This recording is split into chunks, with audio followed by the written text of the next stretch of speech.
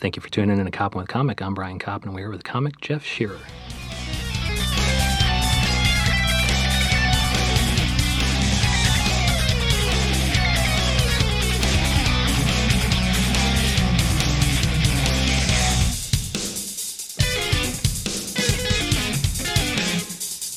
Jeff Shearer, how the hell are you? I'm doing great. Am I saying your name right? It's rhymes with mirror, you told me, and I think I would be Shearer. Yes, Shearer. Okay. Yeah, Okay. it's not exactly probably the proper German pronunciation. Okay, but well, after, as a German, I appreciate the tutorial. And then where can people see you do stand-up comedy or improv, musical improv, on stage in New York City, People's Improv Theater, and where can they find you online? they can find me online at jeffshearer.nyc. That's JEFFSCHERER. Though that's mostly my business website. So. Oh, good. Yeah, I thought so. Yeah. And then they can see you do musical improv theater. Is it the Vern Show at the People's Improv It's called Theater? Vern. Okay. They're a musical improv group. And you sing and you make up the story as you go. Okay. I'm with a very talented cast. They're like my family. I love them. Oh, cool. So you've been with them for a while? It's a long-running show? Yes. So are you guys on the Striker stage? Yeah, that's right. Good, because that's like the big time, right? That's the big time. And that was me verifying that you are the big time. Thank you. Are you on the Striker stage? I am on the Striker stage. And weirdly, today, this morning, I had to pick up a it's my sister's birthday tomorrow, and my stepmother said, "Hey, can you pick up a pie at 4 and 20 Blackbirds?" And I went to pick up a pie, and someone said, "Hey, you're on Vern." And I was like, yes, what? I got recognized at the pie place, at the artisanal pie place in Brooklyn. That's right. I love it. I was Only pretty in excited Brooklyn, about that, yeah. But no, everywhere in New York City, because the Vern is one of the longer running shows, and that's why it's on the Striker stage. I'll take it. Okay. And then what we're going to talk about real quick today is the fact that, well, let's talk about religion versus atheism. Yes. And I think I'm religious, and you are the opposite of religious, great. which is? I'm atheist. You're atheist. Okay. I'm atheist on the agnostic side. I mean, that more means you just don't believe anything's out there, etc. Yeah, I don't think there's any reason to believe anything's out there. Okay. Yeah, there probably is not. Yeah. Well, yeah, what's the reason other than somebody wrote a book? I mean, there's no real proof of anything, right? I mean, that's mostly it. Like, to me, and I think some of it is just on a very basic level. Even before I read anything about it, I'll take one step back and say my dad was an atheist. Oh, okay. And my mom, raised me in church and that kind of thing. And weird, really Episcopalian. So they kind of cut a deal. They're like, okay, well, if we're gonna have a kid, I get to raise him in the church. The deal was they got divorced, and then my mom's like, now that we're divorced, I'm taking you to church.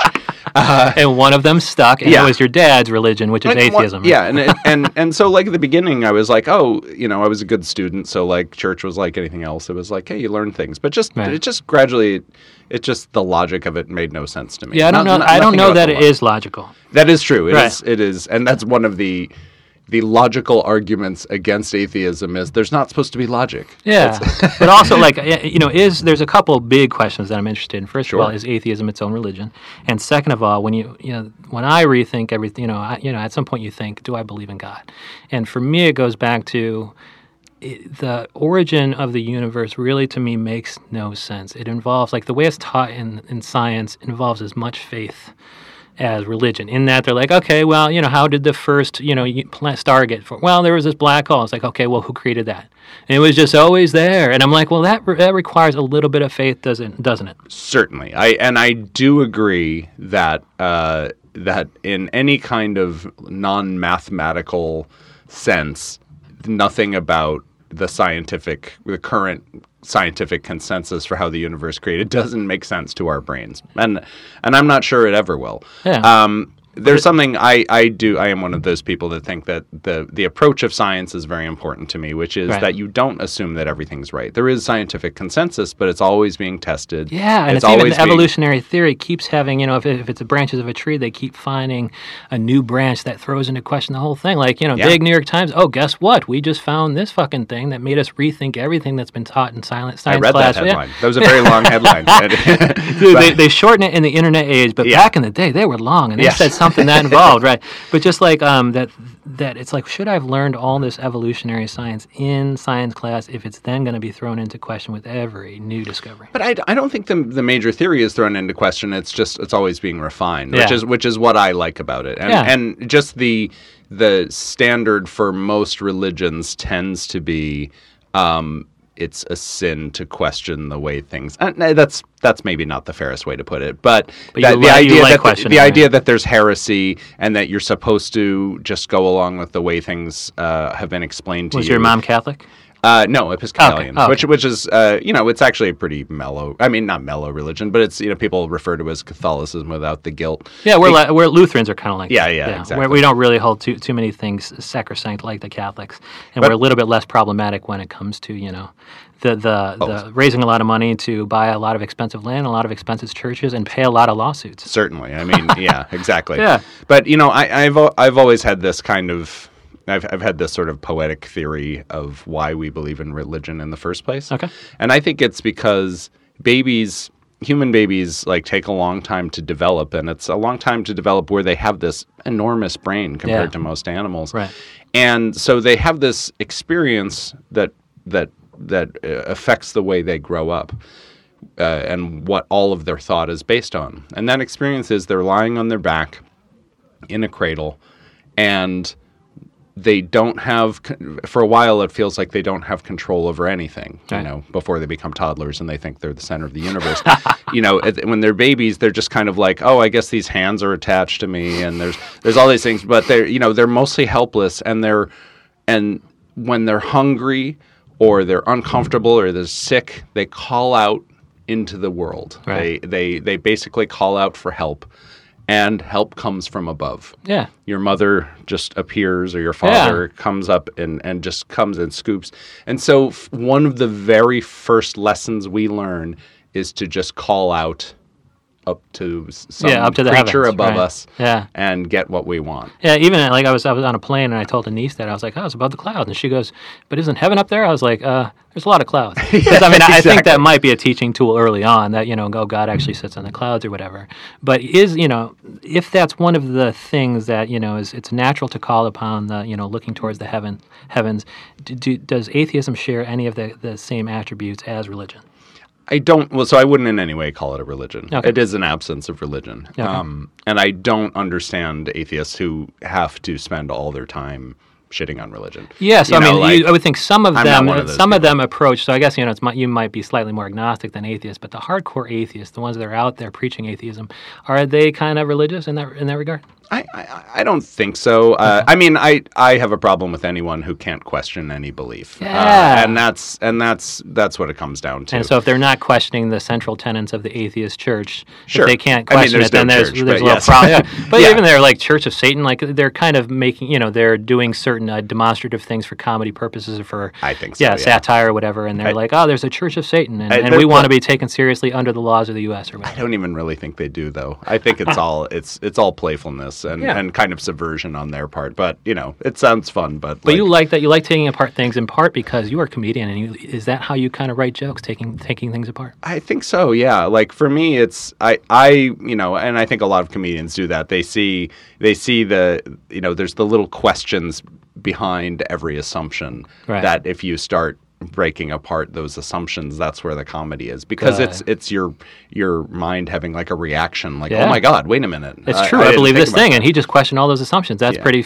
surprising and funny. The jester speaking truth to power sort of thing, and that part of it is really interesting. But I don't advocate being a jerk. I think I learned pretty early on. I think I was a nascent jerk as a teenager, and I think I remember when I was protesting a long ago war that now looks tame compared to the Trump era, right? Yeah, and it was actually my own church, the Episcopalian Church, was right there on the front lines with us, fighting for peace, and honestly, it taught me a little humility in that, Well, I also like that, you saw some humility in the church, but then also that church, the Episcopalian Church, can learn a little bit from your picking things apart. Oh yeah, I hope so. Or not saying that you're a heretic if you do. I hope so. Right. Yeah. Okay. Yeah. I'd like us all to work together, and it's the same thing with anything. Right now, I think with Bernie on Twitter, fans on Twitter, there's a part where you just want to be like, guys, you're saying a lot of right things, but don't come after everybody. You're trying to win people to your side. Yeah, and I think they were saying something like Bernie can't win if he keeps if he and his people keep attacking the Democratic Party. Right,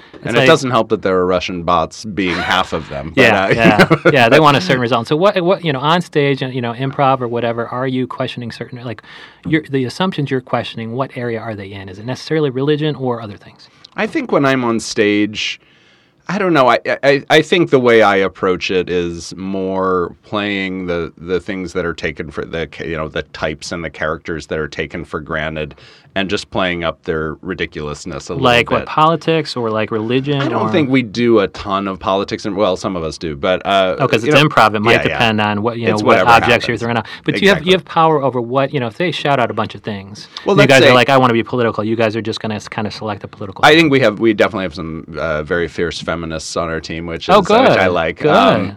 You're not questioning assumptions for feminism, are you? But not during the team. Not at all. That's why you guys have lasted for years and are on the striker stage at the pit. If I have a logical problem with feminism, with any aspect of a feminist argument now, I'm totally pro-feminist. Yeah, but please say it here. Please say it here. What are the assumptions you would question? I consider myself a feminist, but like anything, I think there are times when you want to be like, the way you're saying that doesn't make sense. But a lot of times now it's just like, that's a thought you can keep in your head.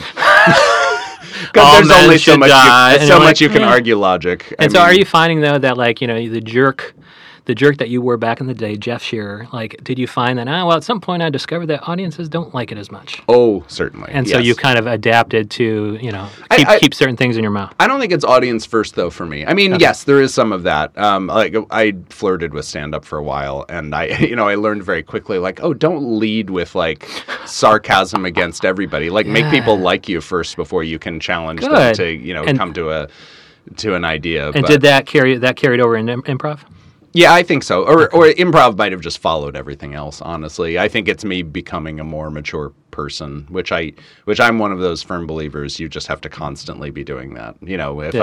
If I'm 60 and I'm not more advanced than I was when I was 52, then I've failed. You have failed. You got to keep doing it. And I think that's probably the thing I believe most in life. It's like science. Your personality is like scientific things that have to be challenged and tested, and also everything has to be done with empathy towards others, and even empathy towards, which is the hard part, empathy towards people who seem like monsters. You have to kind of sometimes you just have to see where they're coming from and what their experience is. Even somebody like Trump or something. Yeah, I mean it's really hard.